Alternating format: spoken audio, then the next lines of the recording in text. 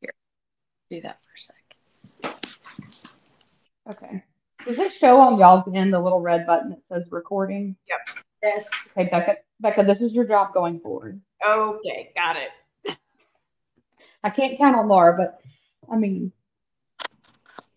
no offense. That's true. That is true. And taken. You're seeing a lot going on back here. Okay. How did we start? Oh, yeah. Okay. Okay. So today we're going to talk about the 2023 college football season. And in keeping with the theme of why, we're going to start with why is college football an interest of yours? Who is your favorite college football team and why? So, Becca, would you like to begin? Sure. So we grew up watching football. Our dad was a huge college football fan. He watched NFL, but college football was kind of more the one that he kept up with the most. And it was always just a fun thing that we did on the weekends. The game was always playing in the house. You know, even if we were doing something else in the house, the game was always on the TV. But more so is because we always had football parties. There was always a group of people over, other kids over while the game was going on. So it always made fun memories. And so growing up, that was always something that we enjoyed, childhood, high school. And then once I got married, my husband was into football. And so kind of kept that up. And it's just fun to watch some of your favorite guys in college move into the NFL and get to keep up with them that way, and just kind of continue being able to enjoy the sport. So, well, that happens when you're an Alabama fan. As an Arkansas fan, we don't really follow much of them in the NFL, as they don't really do a lot of that. But that leads to actually you can tell everyone your favorite. Yeah, he's my favorite. He owns the car wash down the street. So, yeah. And who was your favorite team? So, favorite team growing up, we were born and bred to be Alabama Roll Tide. And then when I got married, I was forced to become a University of Missouri fan, which was fine. But now they're in the same conference. So I have to cheer quietly for Alabama when Mizzou's playing and doing well. Actually, I had Missouri as one of my storylines for later, so I thought of you when I picked up because I actually don't know any Missouri fans outside of you. Yeah, you have to live in Columbia. Yeah, like I don't even think that the rest of the state likes the team, but it's okay. No, they don't. So Laura, I know y'all share the same upbringing and home, so you want to talk about why you personally love college football? Yeah, I think it was always enjoyable. Dad always he was fun to be around when he watched it. He wanted us to watch it with him. He was never the dad that was like, be quiet, the game's on, or wouldn't talk while the game was on. I mean, we all get intense when, it's close or whatnot, but he made it enjoyable. And so I don't ever remember like being mad that there was football on all day on a Saturday or whatnot. Like it was fun. It was something fun to do, to start watching or whatever. And so, yeah, I mean, like Becca said, like we were definitely raised to be Bama fans. And I mean, I still remember when we were losing to Louisiana Monroe and Nick Saban wasn't our coach. Yeah. I do. And I feel like even then, just as much, I was an Alabama fan. Like, I mean, even you with Arkansas, like it's still fun to have a team to pull for, truly, regardless win or lose. It's fun to have a dog in the fight. So, yeah. And I think I've thought a lot about that with my son, who he just turned 8. And so, of course, he tells us all the time, I'm not an Arkansas fan. And he said that because they're losing. In his mind, like, why would you cheer for somebody that's not winning? Which I can valid point. I can understand. So for his birthday, for Christmas, he got a custom Georgia Bulldog football jersey with his name on the back. Because this week he's a Georgia fan. Good. He did ask us about Alabama, and I said we have very few rules in our home. That is, nope. So, in fact, yesterday he said something about cheering for LSU, and my husband was like, "We don't do that." And I was like, "No, no, no, no." I gave him one rule: it can't be Alabama. You can cheer for LSU.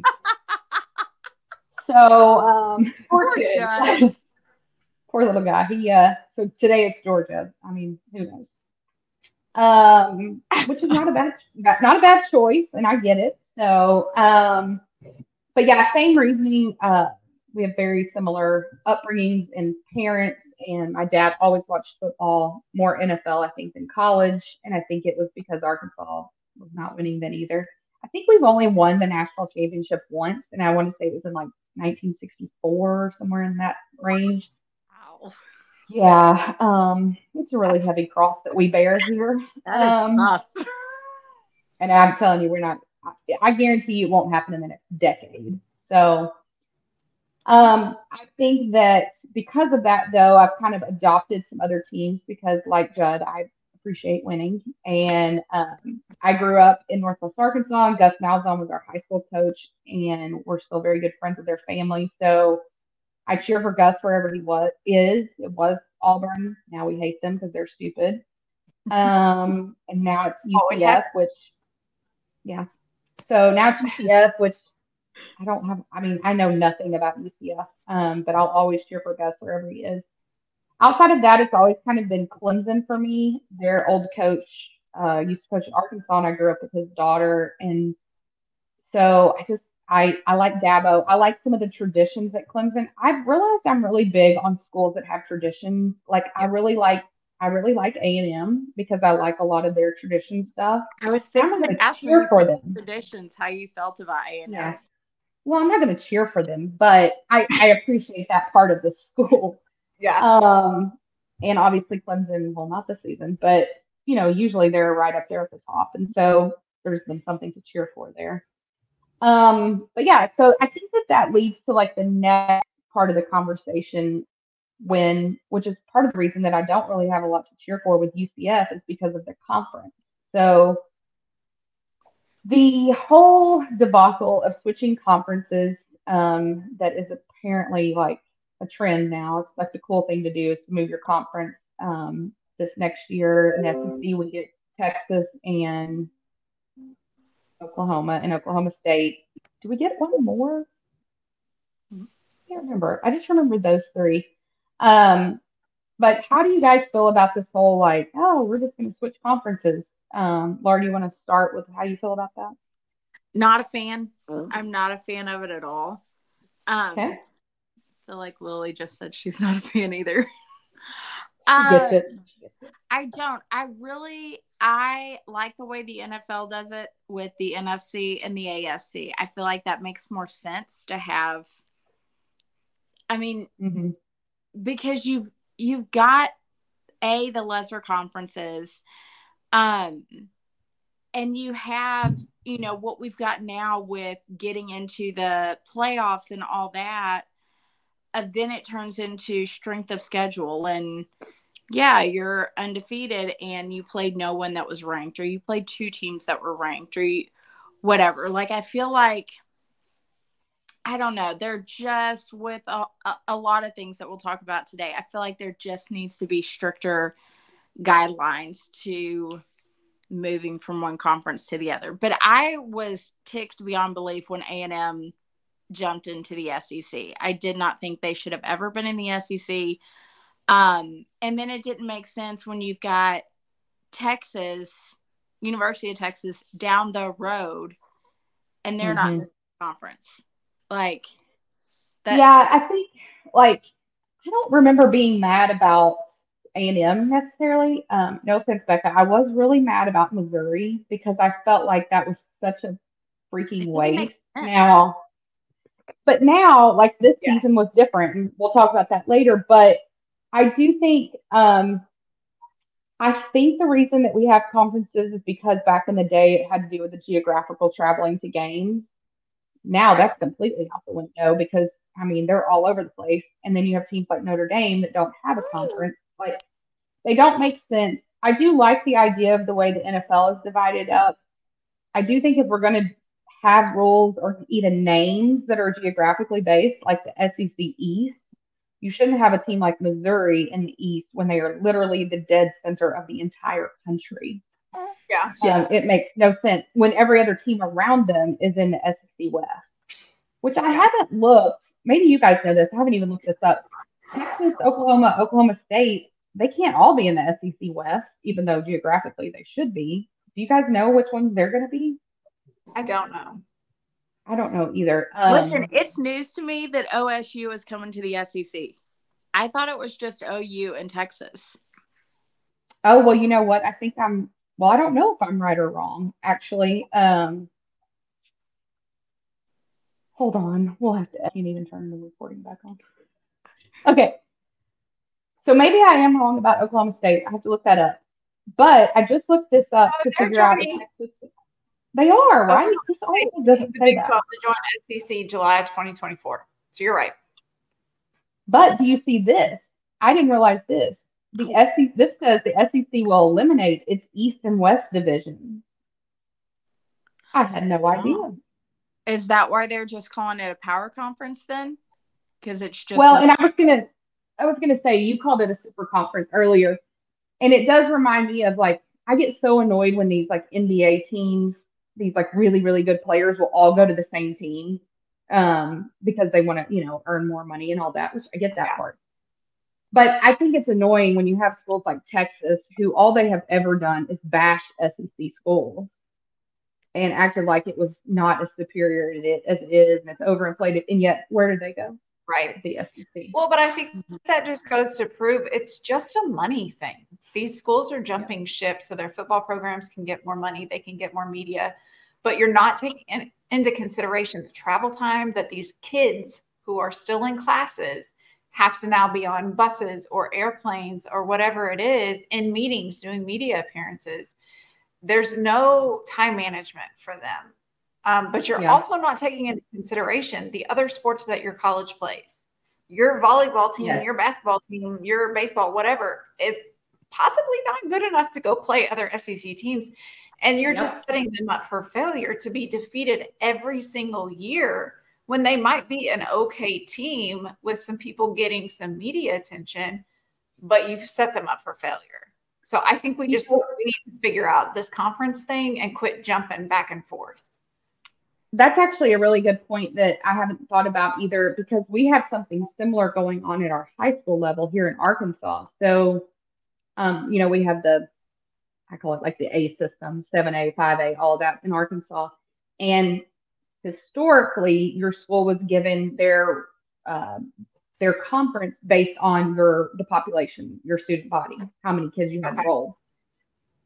But where that becomes a problem, and I think that is still the way it goes theoretically for public schools, the problem comes with private schools, like where I went to school growing up. We were forced to move conferences because the other coaches in our conference voted us out because we won all the time, because we weren't beholden to like a district. Anyone could go there. So of course they always said, oh, they're recruiting, whatever. Well, you're a private school. You can do whatever you want. But having played girls basketball, it was never fair to me that like almost every year during high school, we would move up another class based on our football team winning, and we were getting slaughtered, in basketball. Now they've evened that out a little, but the same thing is happening to my son's school now. They're moving up to the highest class rating in Arkansas as a private school, which like student body wise should be the lowest class. Right. And again, it's not, to me, I just don't think it's fair for the other sports, but I don't know what the right answer is.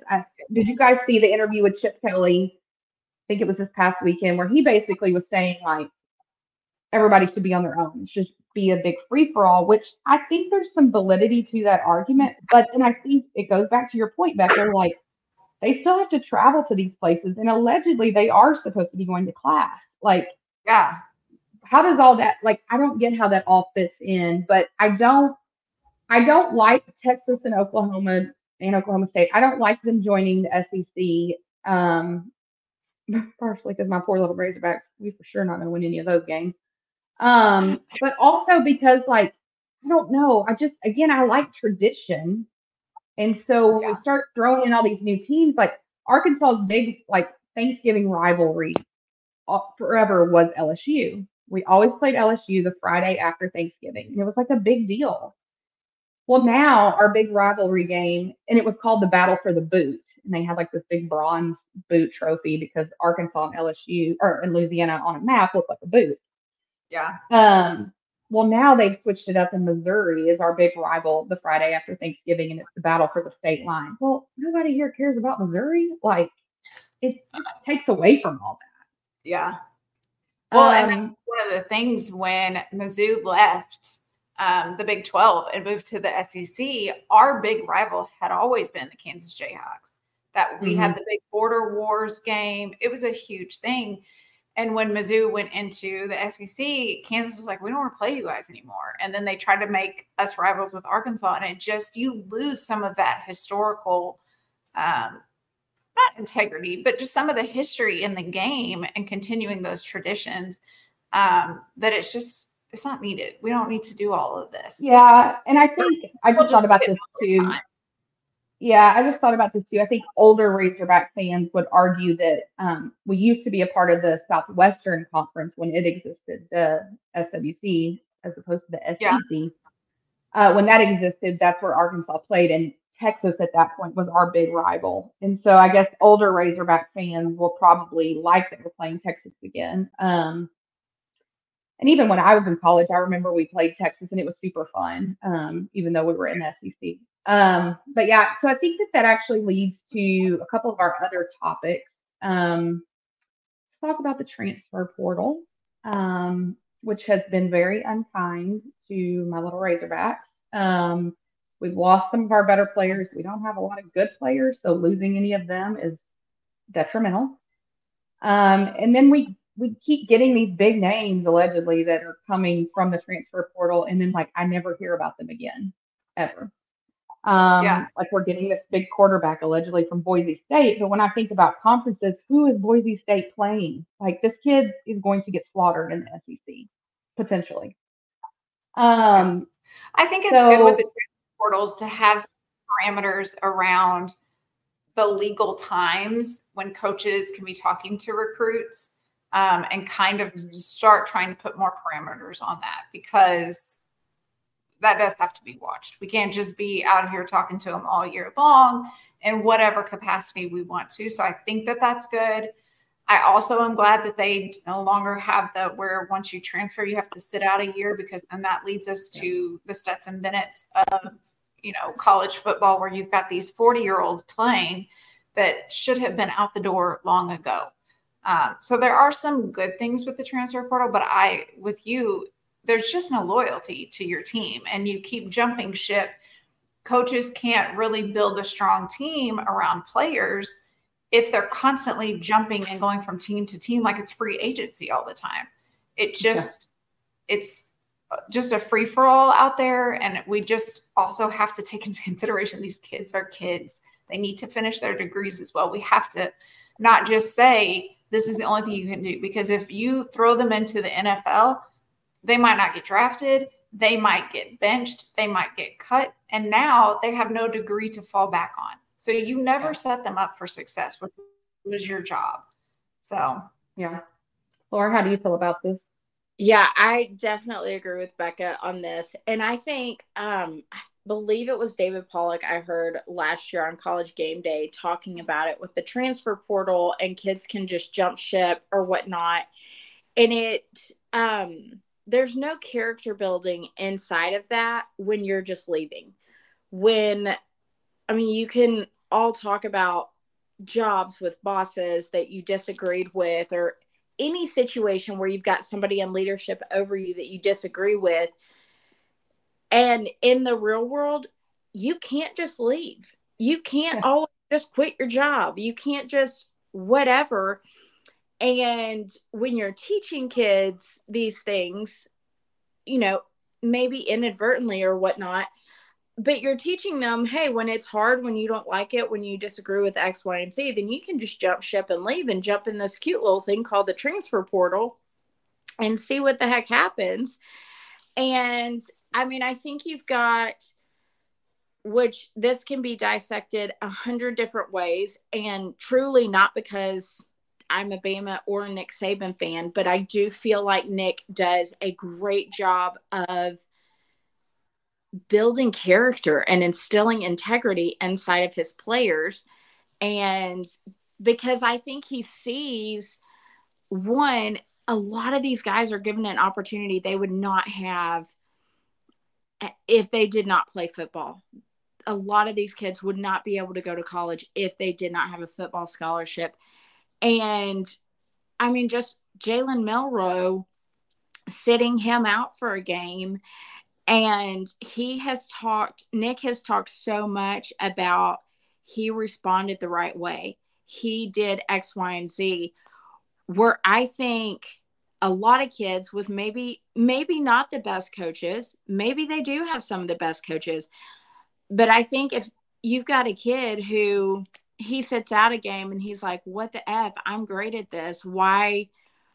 I'm just going to jump in the transfer portal. Like, there's got to be some sort of stronghold on that. Like, there needs to be some sort of stricter guidelines for that whole Yeah, I think that I just actually looked up the statistic because I was curious what the numbers are. This article says that 21% of college football rosters went to the transfer portal at the end of the season. 21%. Good. That is insane. It's almost 2,000 athletes. Like, and I think every year it's just going to get bigger and bigger. I agree. I think that I do see the point that, like, you know, you are a kid and you make a commitment to a school and then you get there and you just hate it. It's just, this happened to me because I went to Kansas State my freshman year and I was there about 48 hours and I realized, like, I've made a massive, massive mistake. And I think it gets harder and worse on kids that are actually really good athletes and not like subpar, should just be on the intramural athletes like me. Because they have so many teams coming at them and so many big names, and they don't think about the big picture. They think about, oh, I want to be, you know, with this team. And so I do see the point of it because, like, had I not been able to transfer away from Kansas State, I can't even imagine. My life would have been so screwed up. I can't even imagine that. So I do see some point in it, but I do agree, like, there's got to be rules and regulations. I truly think that there's going to be scandals that come from this because of tampering and just all those things that can happen. But it's just ridiculous at this point. I also really don't like the grad transfer part of the transfer portal. You've at that point put in 4 at a minimum years at a school, probably more like 5 or 6, really, the way the red shirts and all that goes. And then that's what's happened in Arkansas. Our starting quarterback is a grad transfer. He's going who knows where. I don't like that. Like, either go on to the NFL or go buy your car wash at that point. Like, and there's less rules around grad transfers in the transfer portal. So it's a lot more lax with them than it is with other players. And it's already fairly lax with the other players. Yeah. I just think we're one scandal away from it being a big hoopla. But that's another scandal in college football that's, I'm sure, brewing somewhere. Let's talk about the NIL. So this all came about because college athletes were really tired of their name and likeness being moneymakers for their universities, and they got nothing from it. And of course, there were the stories of some kids that, you know, lived off ramen the whole time they were there. And I do believe that is the story for some athletes. I don't believe that's the majority of college athletes, but it's just my opinion. So let's talk about that. How do you guys feel about the NIL? Becca, do you want to start?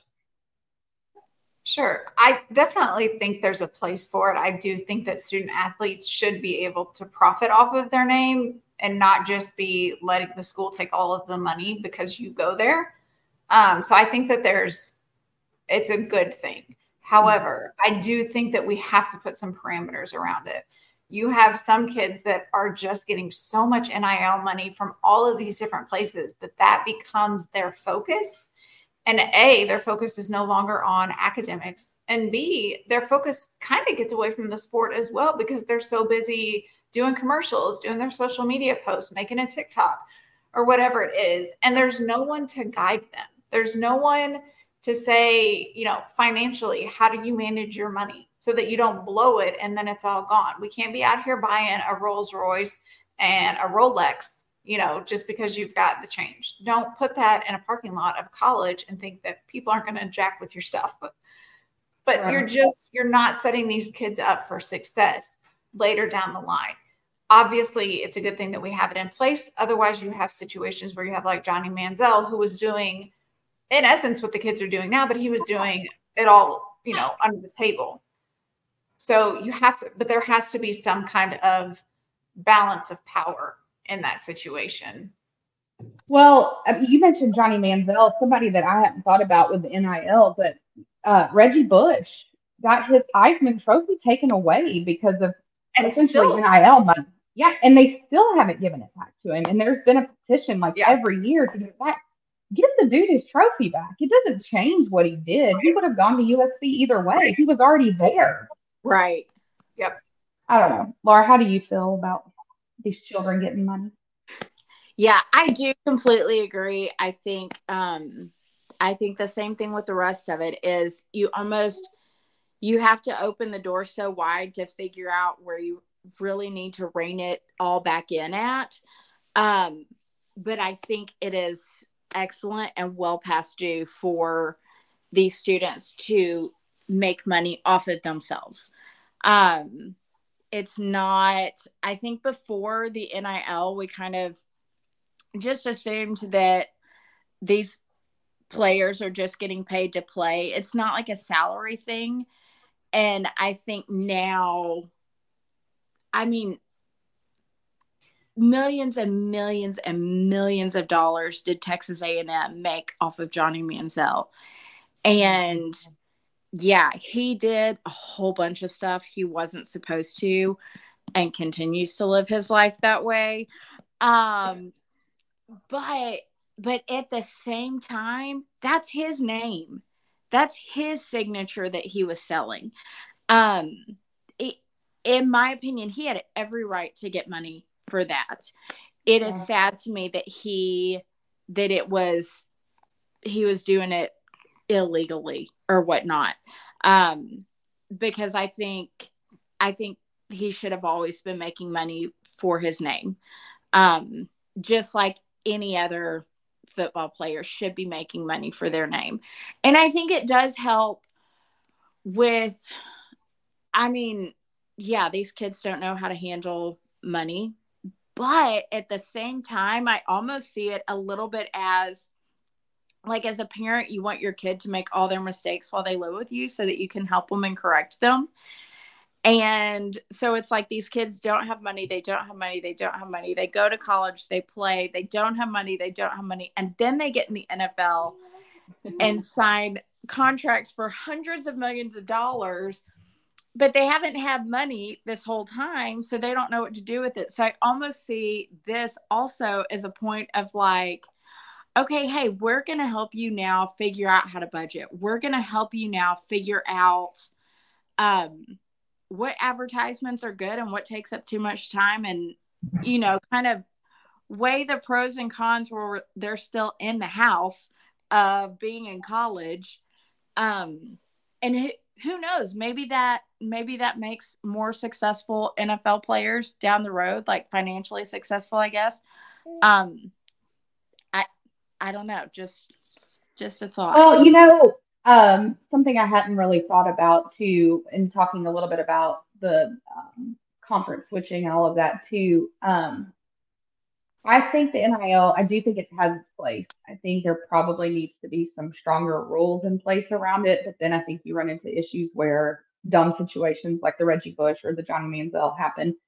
Yeah. But it does put some schools at a pretty serious disadvantage, especially depending on where you are and how you've been playing. Like for Arkansas, bless us, one of the big reasons we can't get big recruits is because of the NIL. We don't have, and it's weird because we do obviously have big corporations in Arkansas, clearly Walmart and Tyson, JB Hunt, things like that. Mm-hmm. We don't have a lot of NIL money. Like our starting quarterback, KJ Jefferson, had the most on the team, and he was like less than $300,000. That's like chump change to an NIL deal in Alabama. So it's gotten to the point, there's two things that are kind of going on in Arkansas right now. They have this thing they've started called the collective, where they essentially want people to donate money to the NIL collective to distribute amongst the players. Well, we're already forking out a lot of money to go watch them lose in Fayetteville, so I don't love that. The other thing I don't love is that they're trying to get our state legislators to pass some of the tax money to go to the NIL. Well, I am totally against that Right. because That's we have crazy. terrible schools, terrible roads, like all this stuff. Like, I think we might need to focus on that. I mean, I want to win as much as anyone, but like for us, that's just, it doesn't make sense. But then you got kids. We lost a kid in Arkansas this week who was committed to Arkansas. Courtney, I think his name's Crutchfield. He had been an Arkansas commit this whole time. Well, he flipped to Missouri this week because he got more NIL money. He's a 5-star athlete. That could have been really game changing for Arkansas. And it's just, but you can't fault the kid either. Like, I mean, it's just like the NFL players. They go with who's offering the most money. I mean, it Right. makes sense. But yeah, I think it's a tough one. But it also leads to us talking about the 2023 season. And let's start by talking about the playoffs. A little hot topic lately. There's a lot of controversy, allegedly. I think that the controversy was kind of like blown out of proportion. Yeah, I think so. The Yeah. controversy around Florida State should have been in the playoffs instead of Alabama because Alabama lost to Texas. Florida State is undefeated. Seminole fans think they didn't get in because their quarterback was hurt. I think it's because their strength of schedule was not near what Alabama's is. And Yeah. that's coming from somebody that hates Alabama. So I still think winning the SEC with one loss trumps an undefeated ACC season. 100%. As you both are Alabama fans, we know that y'all approve of making it into the playoffs. But Yeah. this season is our last season with just 4 teams in the playoffs. Next season, we go instantly to 12. We're going to triple that. So this season, if we were at 12, Florida State would have made the playoffs. Georgia, Ohio State, Oregon, Missouri, Penn State, Ole Miss, and Oklahoma. How do you guys feel about moving from 4 to 12? I think it's good to give some of these other teams that want to believe that they should be in the playoff championship, give them a chance to like play a game and be like, you know what? Never mind. We can't hang with us. We had a great season, but we can't hang with all these people. I think it is good.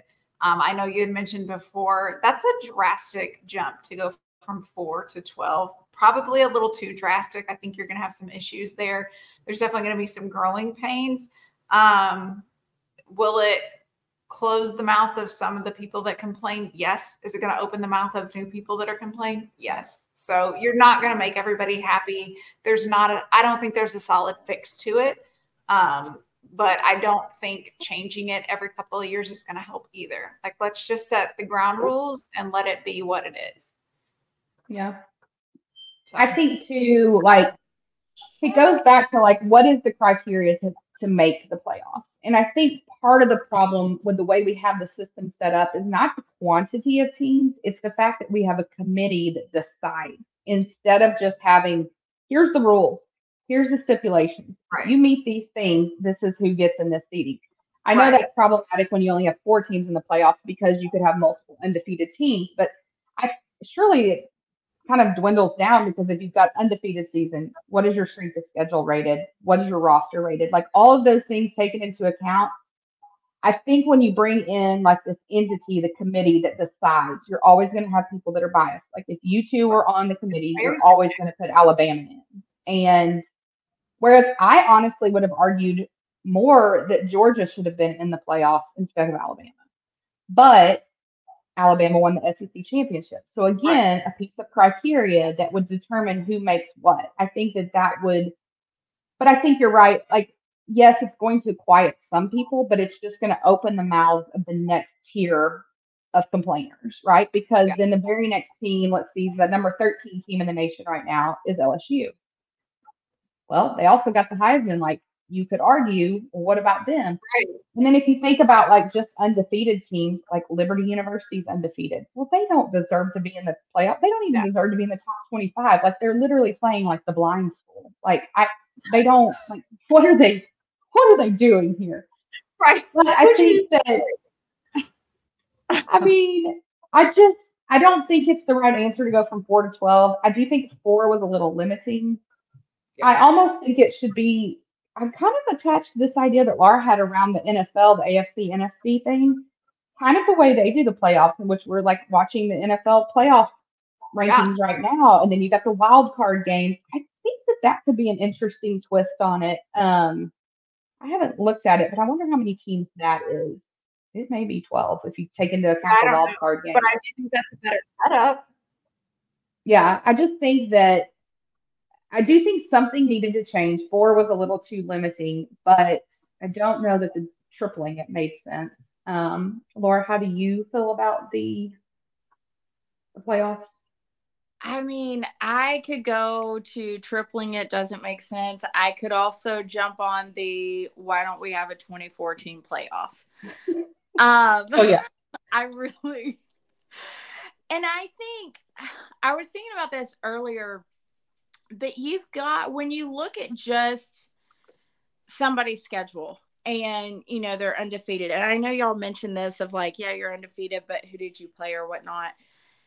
And we had TCU playing Georgia last year. Yeah. When not only could Alabama have beaten TCU, but there are a whole lot of other teams that would have been a better competitor for Georgia than TCU. And I personally, I could be super wrong, but I feel like that may have been a little bit of a factor of keeping FSU out and putting Alabama in, because just because you're undefeated, one, your quarterback's injured now, but like we've seen a team that was undefeated and we put them in the playoffs and we saw how that went. Like your championship game should not be a blowout game. It should be the best 2 teams.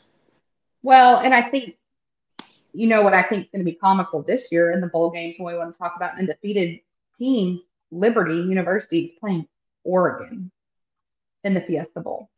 Y'all, that score is going to be like 205-0.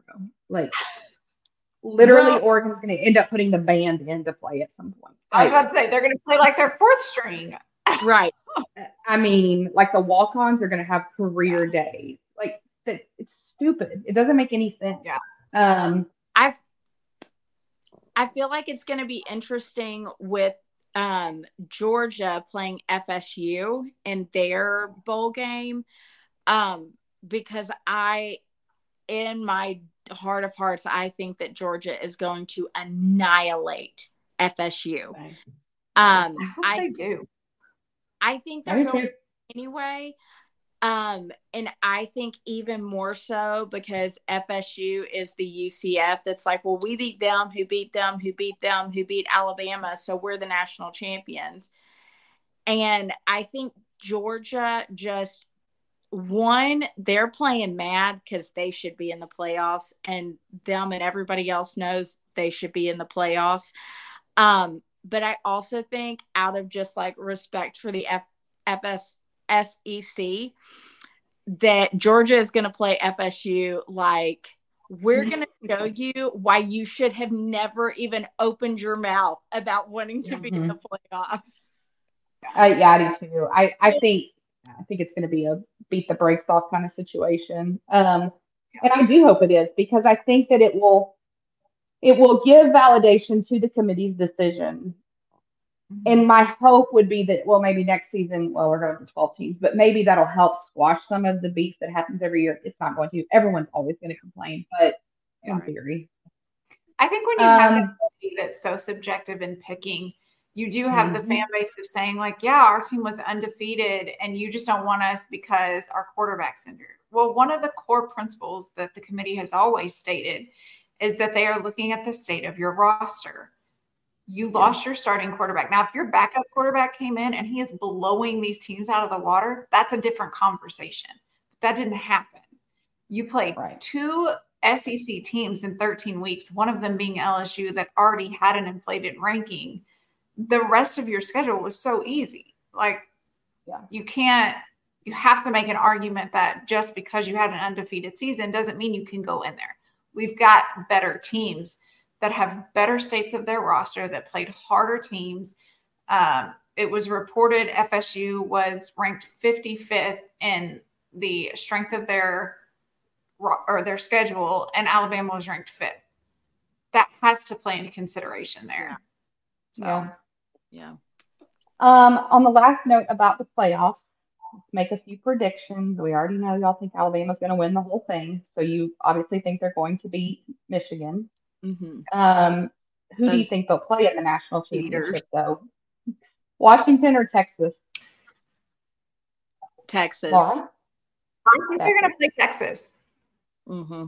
Texas. So a repeat of the game they lost this season.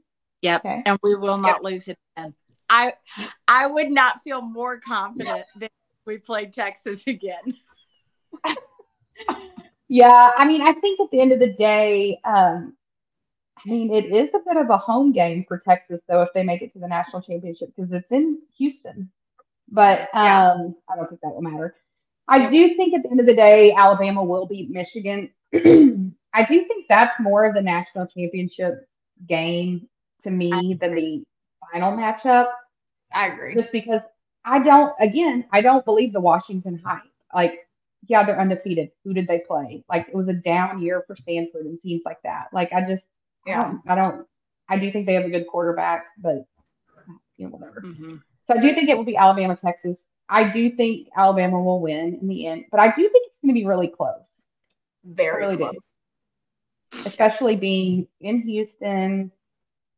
I just think it'll be close. They've seen each other this season, though, and I just don't see Nick Saban. It's on a Hail Mary pass. Like, it's not like we're blowing teams out of the water this year. Yeah. Well, and I think there's just no way Nick Saban loses to the same team twice in a season. No. Like, his deal, that's like against his deal with the devil. Like, they've worked that out already. So. Exactly. So we all have nothing to worry about. We need it to be Texas again. Yep. Let's talk about some winners, losers, heroes, and villains of the 2023 season. We'll start with the negative. I'll start with the villain of the 2023 season. For me, it is Jim Harbaugh, the coach of Michigan. I think that their scandal with their sideline coach stealing signals from other teams should have resulted in a full season suspension for Jim Harbaugh. I think he got off easy. He just looks like a TV villain in his khaki pants. I hear he may go to the Chargers. Good riddance. They're terrible too. Yeah. I can't stand the guy. He's so smug. And I think it just sets a bad precedence for his players. I honestly think that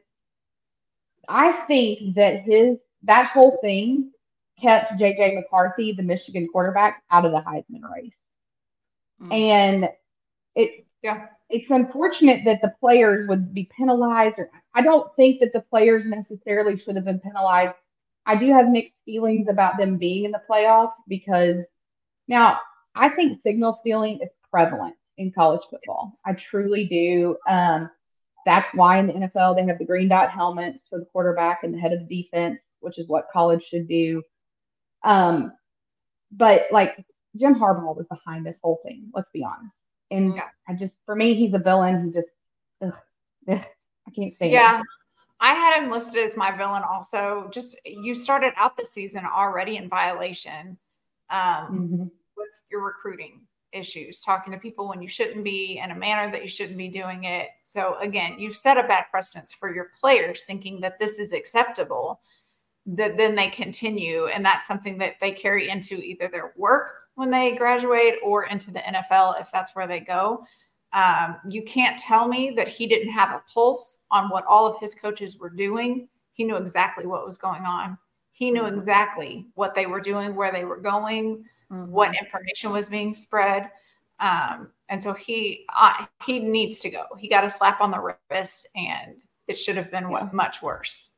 But then you have your players defending somebody because, what do they know? They only know what he's telling them. And of course they're going to side with their coach. You're protecting your own. And you've just set them up to look like fools. Yeah. Laura, who was your villain? Agreed with both of you. Becca has helped me a little bit to not hate the entire state and University of Michigan. To put all of that on one person. So yeah, definitely Jim Harbaugh is the villain of the 2023 college football season. It's not right in any way. And I do not love that they are in the playoffs at all. It angers me that they're in the playoffs. I do get, you've got student athletes, which we've talked about this whole episode of the student athletes, and these kids are kids. But dadgum, y'all have been, you're undefeated. Congratulations. Also, you cheated. Well, it's like my son who's just turned 8 this weekend. We play FIFA on his Xbox all the time, the soccer game. And he always wants to pick my team that I am going to play as because he's going to pick the worst team, right? And I'm always telling him it's not worth winning if you have to cheat to win. I mean, he still doesn't beat me, but I'm just saying that like it's the same. I mean, I'm just saying it's the same sentiment though. Like I hate it. Yeah. Okay, on the flip side though, Becca, who was your hero of the 2023 season? Coach Saban. 100% Coach Saban. Good God. You people, they're homers. Like, it's just fun to watch a coach that people kind of are like, is he done yet? He's been there forever. He's still got it. That man can still coach. He started out the year with not even certain who his starters were, who his quarterback was going to be. We saw them struggle, and he still coached those boys up. That's my winner. I like him. Moving on. Laura, who is? I figure he's going to be yours too. I'm sure that's in your notes. Mandy, who's your hero? Yeah, let's go ahead and just skip. Thank you. Real quick, I have 7% battery left on my phone, so just real talk. Way to be prepared. Yeah.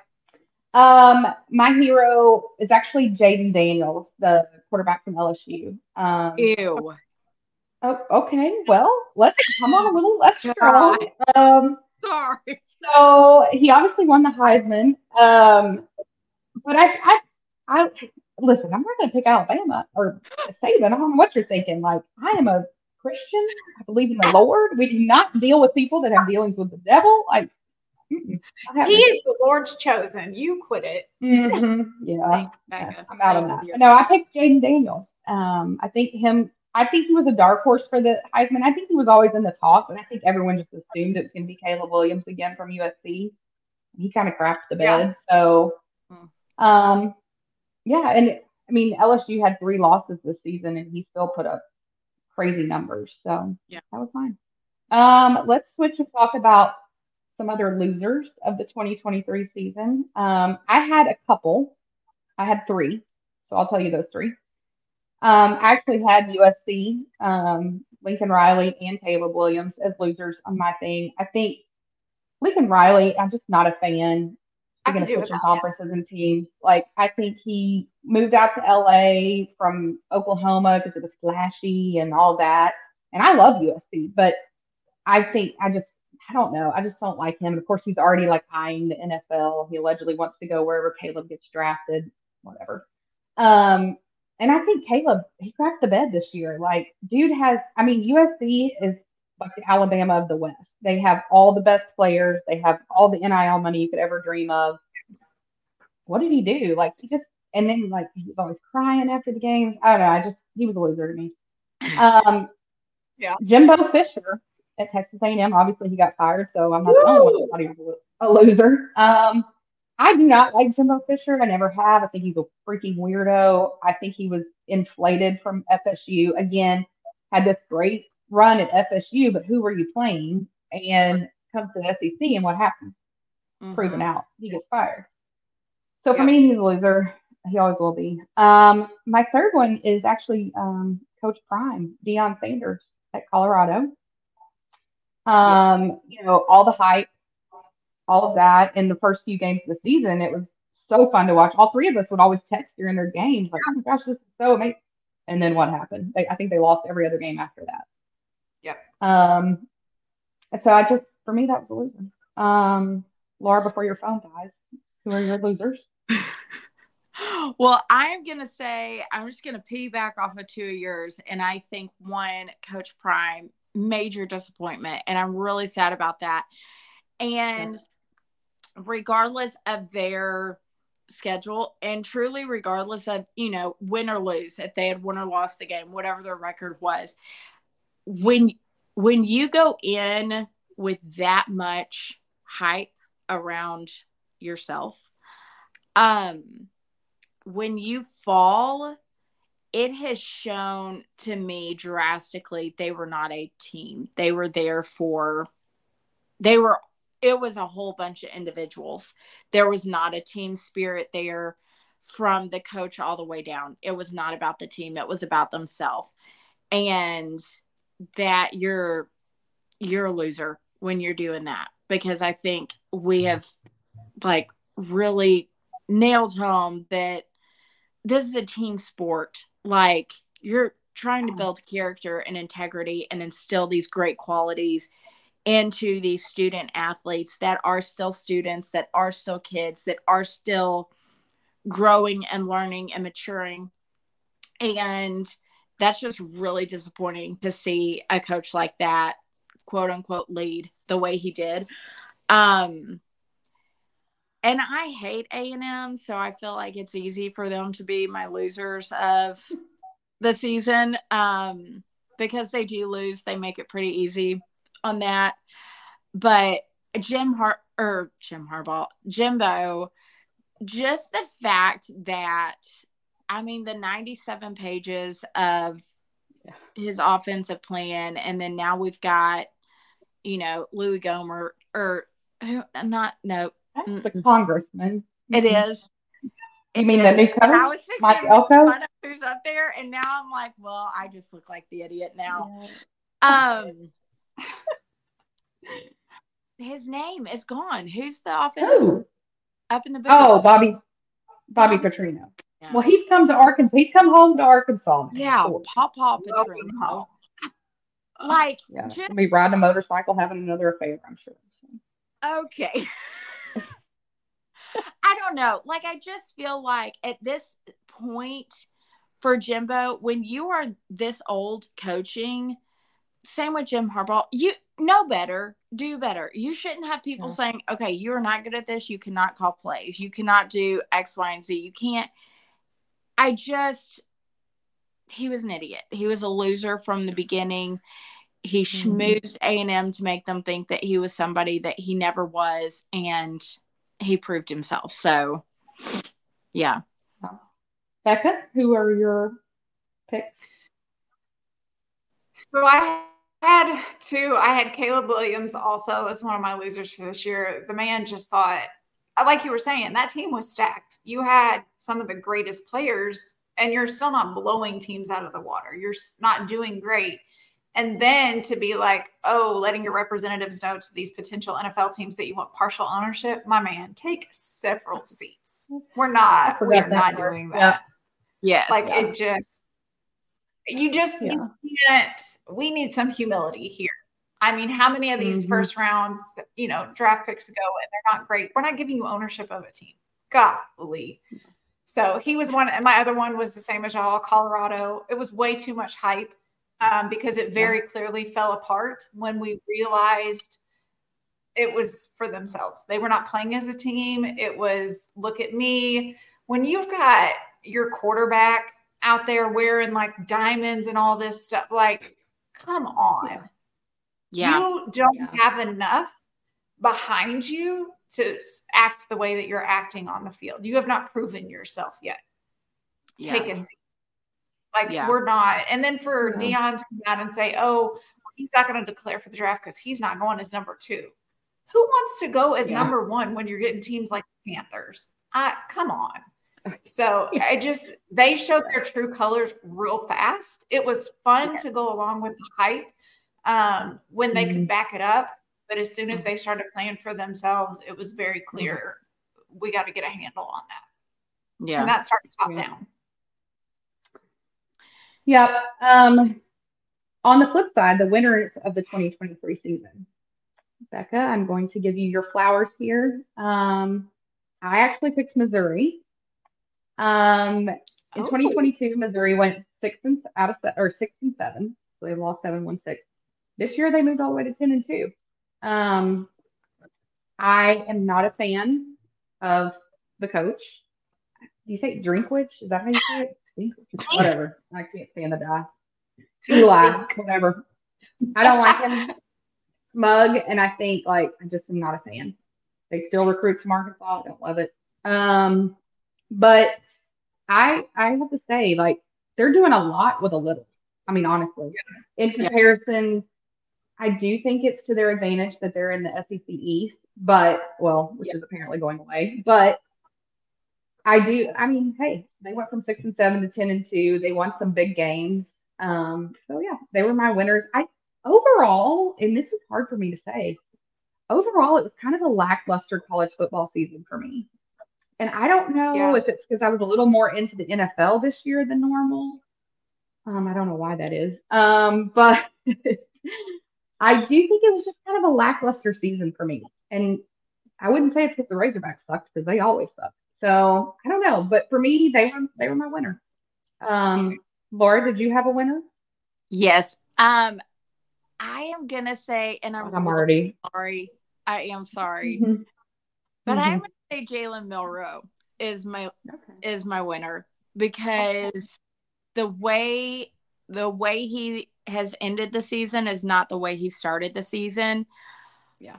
But the person that he is in his after the game interviews is the person that I love him like he was my son.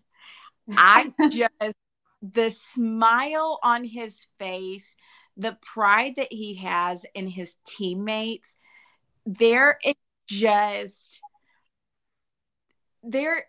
nothing cooler to me than seeing a man be really proud of the people around him. But seeing a kid genuinely just love what he does, have fun with it every game. He has been the most fun to watch all season, because he has worked his tail off and it shows. And I mean, that Auburn game, the final 2 seconds, 2 minutes, whatever, it was so much fun to watch. And he made that game, but he's made the whole college football season for me. Yeah. I'll give you that one. That's a good one. Becca? I had 2. I had Mizzou and Alabama. We really do have original thoughts, I promise. It was just fun to have a good season for them. All of the fans, when we jumped to the SEC, were like, what are we doing? We cannot hang with those people. And we've proven for a lot of these seasons that we cannot hang with these people. So it was fun to have a season where you're like, yeah, I'll wear my Mizzou shirt out. And then my other one was just Alabama. I think when you're Alabama, you're expected to be great. You're expected that people are going to hate you because you always win things. That's a lot of pressure to put on some of these kids that haven't played at this level before. And so when they came out this season looking all kinds of a mess at the beginning of the year, we're not sure who our starters are. We're not sure what we're doing, how to catch a ball, how to throw a ball. But then just to continue to grind and do so with a smile on our face. Like you've seen Jalen in every press conference that he's done and every media appearance, he's always giving credit to the rest of his team. He has never once said anything negative about being benched. Or any of that. And then to see them come out and be in the playoffs has been a lot of fun to watch. knowing the struggle that they took to get there and the pressure that they're under. So I'm always going to pick them as my winner. Yeah, I should have known that was coming. Let's talk about, and this kind of is in the same vein with the villains and the losers, the worst storyline of 2023. Overall, I think the worst storyline, we came into the 2023 season, Deion Sanders was supposed to be like the second coming of Nick Saban, probably, to college football. He's just going to change the whole game. Those first few games, it was like, this is, Becca will laugh at this word. It was electric. Like, it, I didn't even mean to do that one, but like it really at first you're just like this is it, right? Much like he did at Jackson State, like he really changed the game in those few seasons for the HBCUs, and I think that's amazing. I wish he had stayed there, honestly. But talk about nothing, just a big nothing burger after that. Like they fell apart. That's like top down. Like all the reasons you guys are saying that they were the losers of the 2023 season, that's him. Like that is his coaching, that is his personality. And people want to say, like when they talk about Shador and Shiloh, how they go out there wearing all this garb while they're playing, they want to say, well, Deion did, and he's in the Hall of Fame. Listen, I don't think Deion Sanders would have been half the player he was if he was playing in today's league. I just don't believe it. I think he would have gotten annihilated. 100%. And so I think that is proving out, unfortunately, through his sons and his team. And I think like at some point it has to stop being about Deion and start being about Colorado and those student athletes, and not like LeBron James is sending your quarterback a jersey. Like it's not. I think for me that was the worst storyline. What about you, Becca? Yeah, I thought that was probably the worst one just because you hyped all these kids and this team and this fan base up. And then you win your first two games and we're like, yeah, they're going to take it all. And then you crapped the rest of the season. It was deplorable. But I think to see how Coach Prime was in the post-game conferences where, you act all dejected and I'm going to get rid of this whole O-line. We're just going to start new. Like, coach your kids. Coach the ones that are there. Stop just giving up when something gets hard. That's what you're teaching your kids to do. And you've talked your quarterback up to think he's, the next coming. Yeah. Well, he didn't do that great either. And you can't. Yeah, he really didn't. Injured a couple of times. So did a lot of players. You can't just say, oh, well, he was injured and he played through it. Well, if he was injured and he was going to suck, play your second string. Well, and I think too, like, I remember before the season even started, when his first team meeting, when he told those players, like, some of you guys need to go ahead and leave. When that happened, I was like, oh, that is so Deion Sanders. But then part of me was like, he should be motivating them to like, don't come here expecting status quo of what Colorado football has become. Like it's about to change. So I kind of was like on the fence about that whole thing. So they did lose a bunch of people. And then they got all these recruits. Well, if you noticed lately, a bunch of these recruits are flipping. They're decommitting because I think they're seeing through him. And I think that is, that's a telling sign. And have you seen his response to them decommitting? Yeah. Again, a loser response. Yeah. Right. So Deion though to me. Yeah. So my winning storyline of 2023, I guess you will really appreciate this one. I went with Jaden Daniels again, but I had like kind of some reasoning. So besides just winning the Heisman, so I've got some stats for you. In the 2022 season, so first of all, I don't even think I realized that Jaden Daniels was a transfer. Speaking of the portal, I didn't realize that he started at Arizona and came to LSU. I think he kind of flew under the radar for me. And so I think that says a lot too. He flew under the radar for somebody who does watch and reads a lot about college football. But 2022 season, he only had 17 touchdowns the whole season. This year he had 40. And that's in one season. That's like a drastic jump, especially in the SEC. What I thought was equally impressive, he only had 4 interceptions. That's in SEC defenses, like that is, and throwing for 40 touchdowns. So you're obviously throwing more than you did previous. Yeah. That's to me huge. But then also, I would say my other storyline there that kind of gets overshadowed by him, though, is the offensive line at LSU. Get this. Okay. In the 2022 season, Jaden Daniels was sacked 43 times. This season, the whole season, he was only sacked 22 times against Wow. SEC defensive lines. Like, I think to me, that is my best storyline of 2023 that nobody is talking about because that's just what happens, though. The quarterback gets all the accolades, and, that's kind of just the name of the game. But for me, it was really that O line because you don't win a Heisman if your O line sucks. Like, Exactly. you just don't. I mean, KJ Jefferson, the Arkansas quarterback, at the beginning of the season, his name was mentioned a couple of times with the Heisman. Never going to happen. But he also never had a prayer because our offensive line was terrible. And so you don't make those touchdown throws either with a bad offensive line because you don't have time to throw it. Yeah. So that was my best storyline. How about you? So mine was not stat driven or anything. My favorite storyline was all of the teams and fan bases coming out against Michigan. That is a good one. Way to just combine the world. Yeah. It was the signs that they made for game day and all of the things. Like it was funny to watch just because it's one of those situations where we know it happened.